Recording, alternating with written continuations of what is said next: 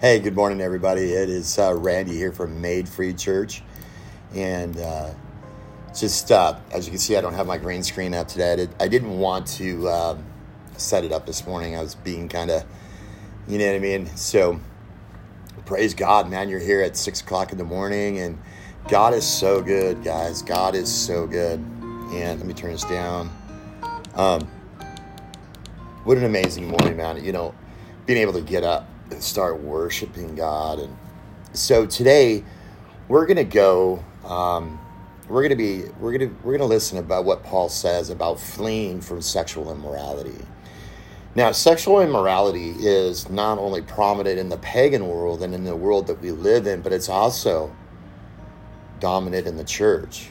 You know, you may not think that, but it truly is. It truly is. So, you know, one of the things that we're going to talk about is that we're going to be in 1 Corinthians 6. We're going to be in verses 12 through 20. So if you guys want to open up your word, go right ahead. That's 1 Corinthians 6, 12 through 20. Let's get into prayer first, though. Heavenly Father, we just want to say thank you for your word. Thank you for this time. Thank you that we get to get up in the morning and worship you, God. You're an amazing dad. We love you. We worship you, and we praise your holy, holy name. Lord, get me out of the way and put your word in the forefront of these people that are going to be listening, that are listening now, Lord. We love you, we worship you, and we praise you. In Jesus' mighty name, amen. So, guys, just a couple announcements before we get started. Guys, if you guys need prayer, please go to madefreechurch.org. We have a whole team set up that prays over your prayer requests daily. We're a praying church. We're a giving church. We're a loving church. And so, guys, if you guys need prayer, we have a prayer tab there. Fill it out. Now, if you guys want one of our pastors, myself, or one of our intercessory prayer team to call you to pray with you, we can do that too. But we can only do that in the confines of the United States. So if you live in Canada, if you live in Mexico, or across the big pond in Europe and stuff, we're not going to be able to call you. But we encourage you to leave your prayer request in the prayer request box so we can pray for you. Also, guys, the comment boxes are up. So if you want to leave a comment, and this is to the people that are on Facebook, YouTube, and Twitter, go ahead and just leave your comment in there. But if you give StreamYard access to your profiles, whatever your platform that you're on, I'll be able to see your name and I'll respond to you in kind. So let's get in this. Let's really, really get in this. So open up your word to 1 Corinthians 6, and we're going to be in chapter 6, verses 12 through 20. So we're going to continue our study in the first letter of Paul to the Corinthians in a series that I'm calling Challenges That Christians Face. One of the challenges that Christians face is the issue of sexual freedom. So let's learn about this in a message that I'm calling Flee from Sexual Immorality. And 1 Corinthians 6, 12 through 20 says this: all things are lawful for me, but all things not all things are profitable. All things are lawful for me, but I will not be the mastered by anything. Food is for the stomach, and the stomach is for food, but God will do away with both of them. Yet the body is not for sexual immorality, but for the Lord, and the Lord is for the body. Now, God has not only raised the Lord, but will also raise us raise us up through his power. Do you not know that your bodies are members of Christ? Shall I then take away the members of Christ and make them members of a prostitute? May it never be. Or do you not know that the one who joins himself to a prostitute is one body with her? For he says the two shall become one flesh. But the one who joins himself to the Lord is one spirit with him. Flee from sexual immorality. Every other sin that man commits outside the body, but the sexual immoral man sins against his own body. Or do you not know that your body is a sanctuary of the Holy Spirit who is in you, whom you have from God, and that you are not your own? For you were bought with a price, therefore glorify God. So there's a book that you all need to read, and it's called The History of the Christian Church. And I really hope that you do. You will discover that the church has not always behaved well. And we see this today inside the churches. People are sexually immoral. People are liars. People are just about themselves and stuff like that, right? And this is what Paul's talking about. So, what you will discover in that book is that Christians throughout the ages have engaged in practices that would be considered, that were considered acceptable in their day, though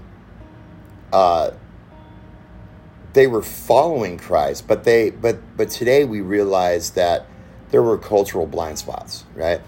And you'll find examples of this in every period of history. The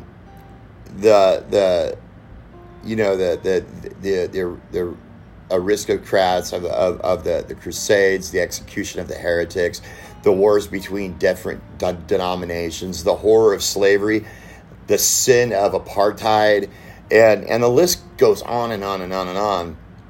And you'll read these examples and wonder how Christians could ever justify such behavior, and how the church could ever have endorsed these horrific practices. The fact is that God's people have been behaving badly ever since the beginning. And this letter to the church of Corinth, the Apostle Paul addressed the cultural blind spots in that church. And he wrote about the practices visiting religious prostitutes. See, Corinth was well known in the ancient world for widespread prostitution. In Paul's day, prostitution was often associated with pagan religious practices. The temple of Aphrodite, the goddess of love and beauty, stood on the highest peak overlooking the city of Corinth. Thousands of female prostitutes who served there and contributed to the Corinth's reputation of immorality. The word Corinthianized describes prostitution that was going on in Corinth. The pagans believed that practicing in these religious prostitutions promised good fortunes and blessings from the gods. And some in the church were convinced that religious prostitution was benefit for their spiritual lives as they continue the practice. From our modern outlook, it is hard for us to believe that any Christian would think that this was okay. And yet, that's exactly the situation the Apostle Paul was dealing with when he wrote to the Corinthians. And so may we not have a particular cultural blind spot in our modern day, but we do have our own blind spots. By looking at what Paul said to the Corinthians about their cultural blind spot, we can learn how to deal with our own blind spots. So in today's lessons, we're going to learn about the evils of sexual sin. A lot of churches, they don't talk about sexual sin. They don't. And it's sad. They'll briefly say something, but this is literally, we're going to talk about it today, this morning. So I'm going to do the following outline that I took from John MacArthur's commentary on 1 Corinthians, right? So 1, sexual sin harms, and that's in 12a. And then sexual sin controls in 12b. And then sexual sin perverts, verses 13 through 20. So first, let's look at how it harms a person. Paul said in verse 12a, all things are lawful for me, but not all things are helpful. That statement is all things are lawful for me may have been a common slogan in the Corinthian church. But as commentator Gordon Fee says, The source of this slogan is debatable. It is possible that the Corinthians had turned one of Paul's statements into a slogan to justify their sexual sin. But see, if that is the case, they had misunderstood how Paul used the statement. Paul would have meant, all things are lawful for me in Christ.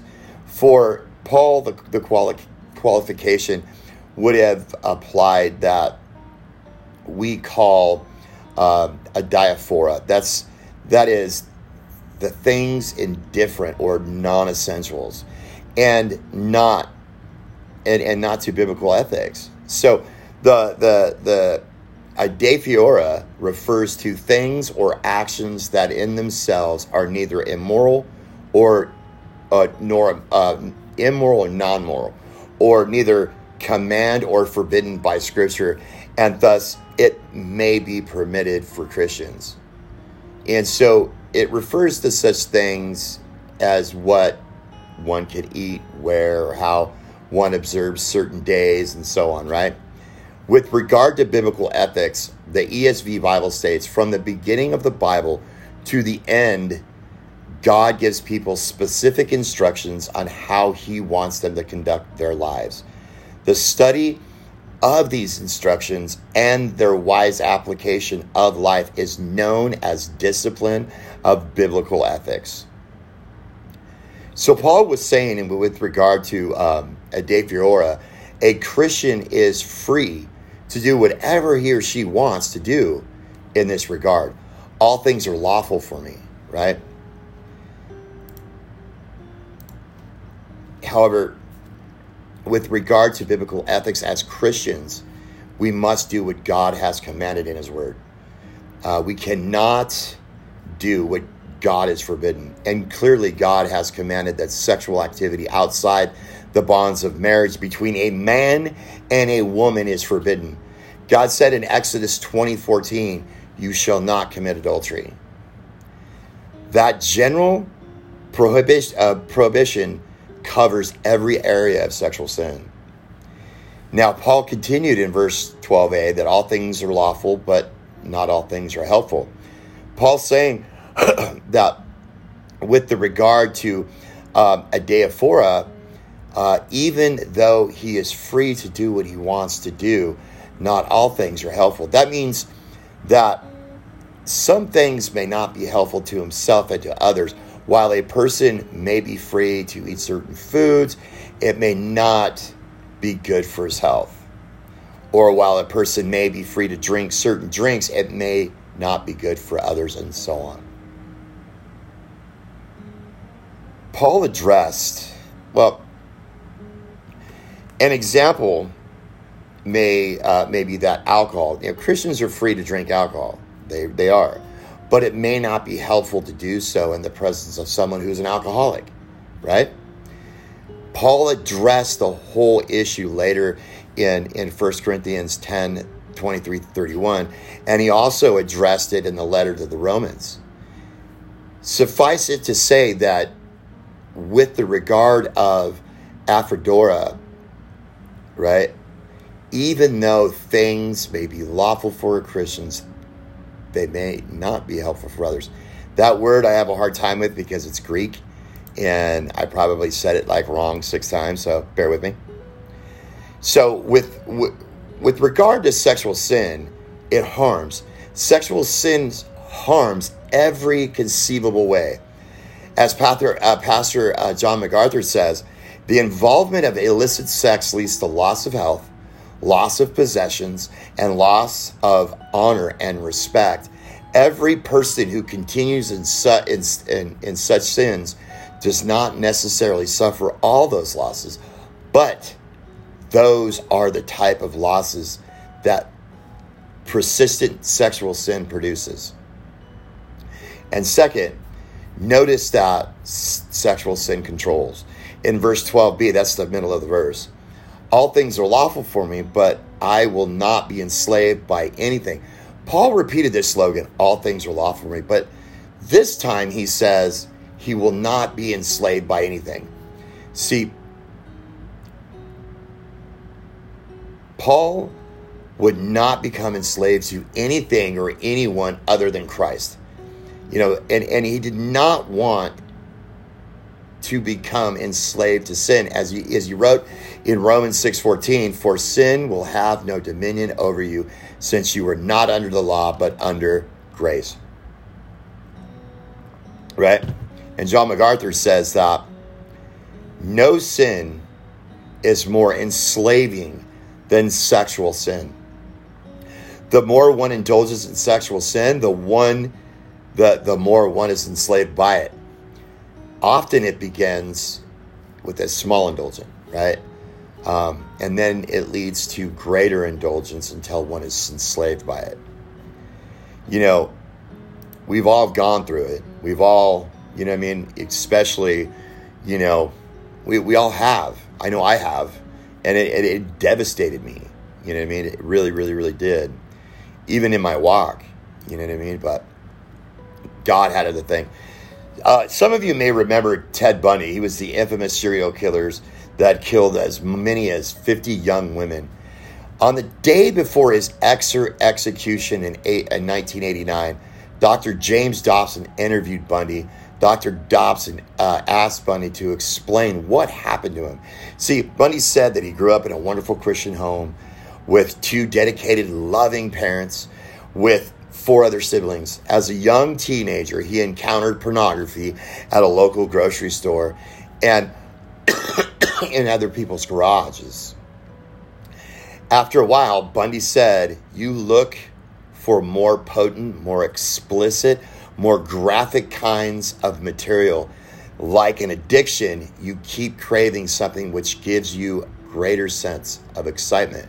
See, Bundy was describing what the psalmist described 1,000 years ago when he talked about the possession of sin in Psalm 1:1.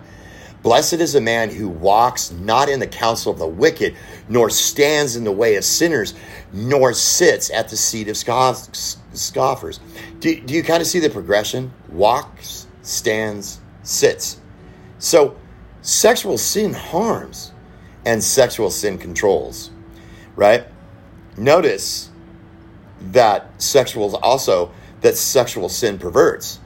It especially perverts God's plan and purpose for the bodies of Christians.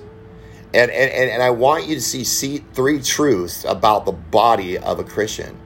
First, the body is the Lord. Once again, Paul wrote the slogan that the Corinthians used, that they said in verse 13a, which is the beginning of the verse, "Food is meant for the stomach, and the stomach for the food." From the way Paul was using the slogan, it appears that the Corinthians were saying, well, sex is no different from eating. The stomach was made for food, and the body was made to have sex. See, Paul disagreed with this thinking. And it's true, in eating food is a biological activity needed to survive. On the other hand, sex is a gift from God and to be used only as God commands.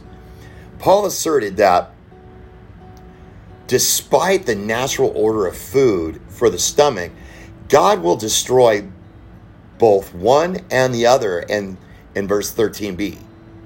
Commentator Richard Pratt notes that he says this, that God will destroy both food and the stomach does not necessarily imply that food and stomachs will not exist in the new heavens and the new earth, but probably meant that God would destroy stomachs and food as they are now recognized and experienced. See, the body is designed by God for much more than merely like biological functions.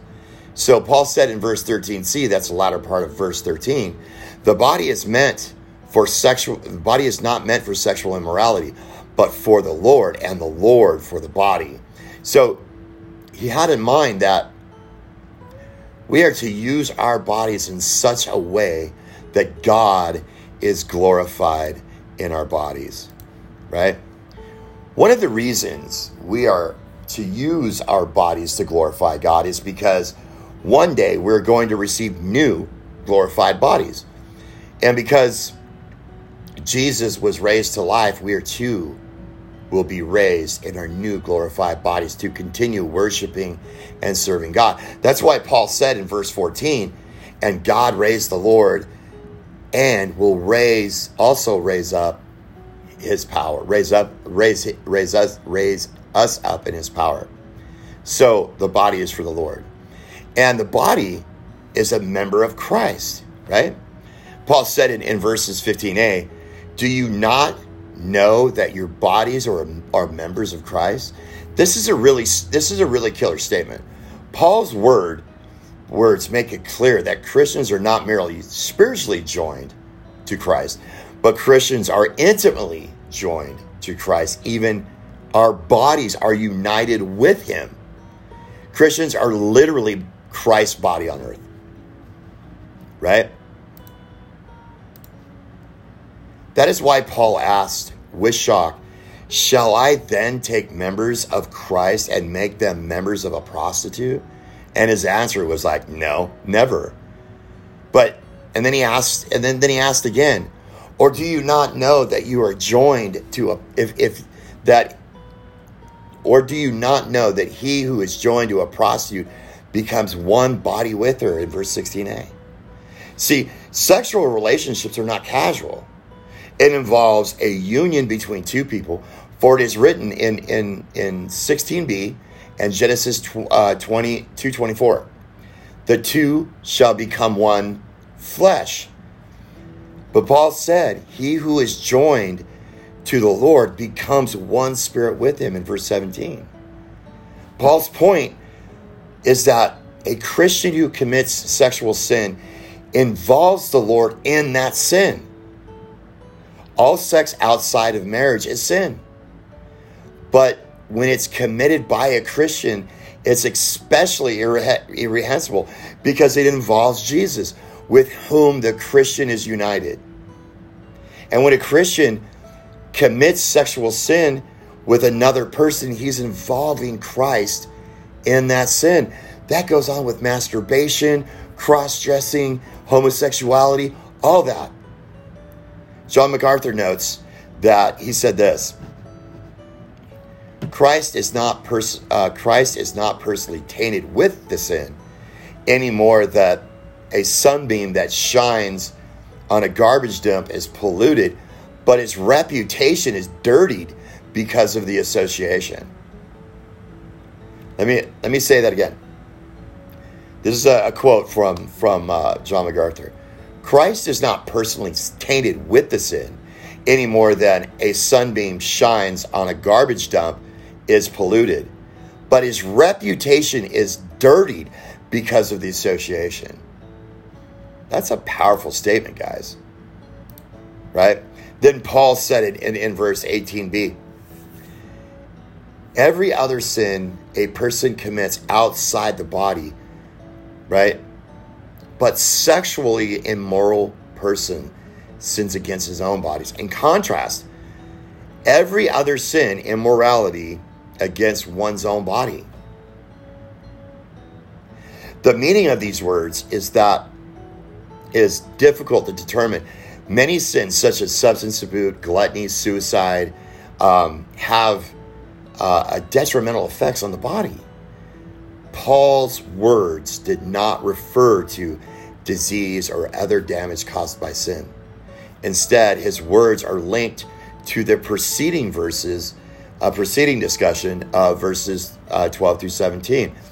Paul established that Christians' bodies are joined with Christ so that they become members of Christ himself. Verse 15. So, sexual union with a prostitute violates one's bodies by bringing into wrongful one flesh union. That means every sexual sin with another person, right? Doesn't matter if you're male, female, whatever. It's you become one flesh outside the marriage bed. And by flaunting the mystical union with Christ. See, it is in this sense that sexual immorality is a unique sin of the body. The body is a member of Christ. The body is also the temple of the Holy Spirit. And Paul asks in verse 19, he goes, or do you not know that your body is a temple of the Holy Spirit within you, whom you have from God? Not only is the body of a Christian from the Lord and a member of Christ, but it is also the temple of the Holy Spirit. Committing sexual sin in a church sanctuary, as sickening it may be, would be no worse than committing the sin anywhere else. But Paul is saying that every time one commits sexual sin, it is being committed in God's sanctuary, because that it is that your body is the temple of the Holy Spirit. Now think about that. If you're having sex with a man or a woman, God is right there. Jesus is right there. The Holy Spirit's right there. And you are the church. Your body is a temple of the Holy Spirit. You commit sexual sin, it's like having sex in a church sanctuary. It's pretty deep, but that's what he's saying. Your body has one supreme purpose, which Paul stated at the end of verse 20. So glorify God in your body. And just a few chapters later, Paul wrote in 1 Corinthians 10:31, so whether you eat or drink, whatever you do, do it all to the glory of God. Paul calls Christians to understand that the body is for the Lord. The body is a member of Christ, and the body is the temple of the Holy Spirit. You know, it's easy for us today to see how Christians in the past had cultural blind spots that were, actually sinful, right? But it's important to realize that we also face the same temptation ourselves. We are easily influenced by the standards of this world. And when we grow in a culture that tells us that certain practices are good, and we tend to embrace these practices, even as we follow Christ, right? Then we follow the wrong cultural practice because we are blind to their evil. And let me close with 2 points of application. First, God has defined what sexual sin is. We live in a culture that's redefining sexuality to be permissible. I watch on I go on TikTok and the things on Instagram, and you see girls flaunting it today. Today, I mean, wearing no bras, wearing no panties, and you know what I mean. So early, the United Kingdom, Peter and Hazel Mary Bull were found guilty in the United Kingdom of discrimination because they allowed only married couples to share a bed in their small hotel. A homosexual couple sued the Bulls because they would not allow them to stay in the same room with a single bed. As Al Mohler pointed out, that makes this case particularly troubling is the nature of the judge's decision. Judge Andrew Rutherford ruled that the Bulls would have to sacrifice their Christian convictions if they are to own and manage a hotel. The real bomb in the judge ruling in his statement was this: whatever may have been the position in past centuries is no longer the case. That our laws must and should automatically reflect the Judeo-Christian position. And this is a growing view all over the world. Look at our president. Look at his administration. The fact that even the world may view the Bible as inadequate or outdated, Christians must stand firm on biblical truth. God has defined what sexual sin is, and we must not allow the world to redefine it or fit it fit into any and every perversion in the Christian church. And Christians must affirm the sanctuary of the body. When we talk about our union with Christ, which is one of the blessings of justification, we are not merely in a spiritual union with Christ. Our bodies are also in union with Christ. Our bodies are good. Our bodies are holy. Therefore, sexual sin really does violate Christ by involving him in our sin. So let's commit ourselves to glorifying God in our bodies. Let's stop with the perversion that we see in the church today. You know, I think it's Isaiah 3. You know, in the last days, good would be called evil and evil would be called good. All I know is that when people sexually have sex outside of marriage between a man and a woman, it violates everything from God. And you are committing sin against your body, which is the sanctuary of Christ.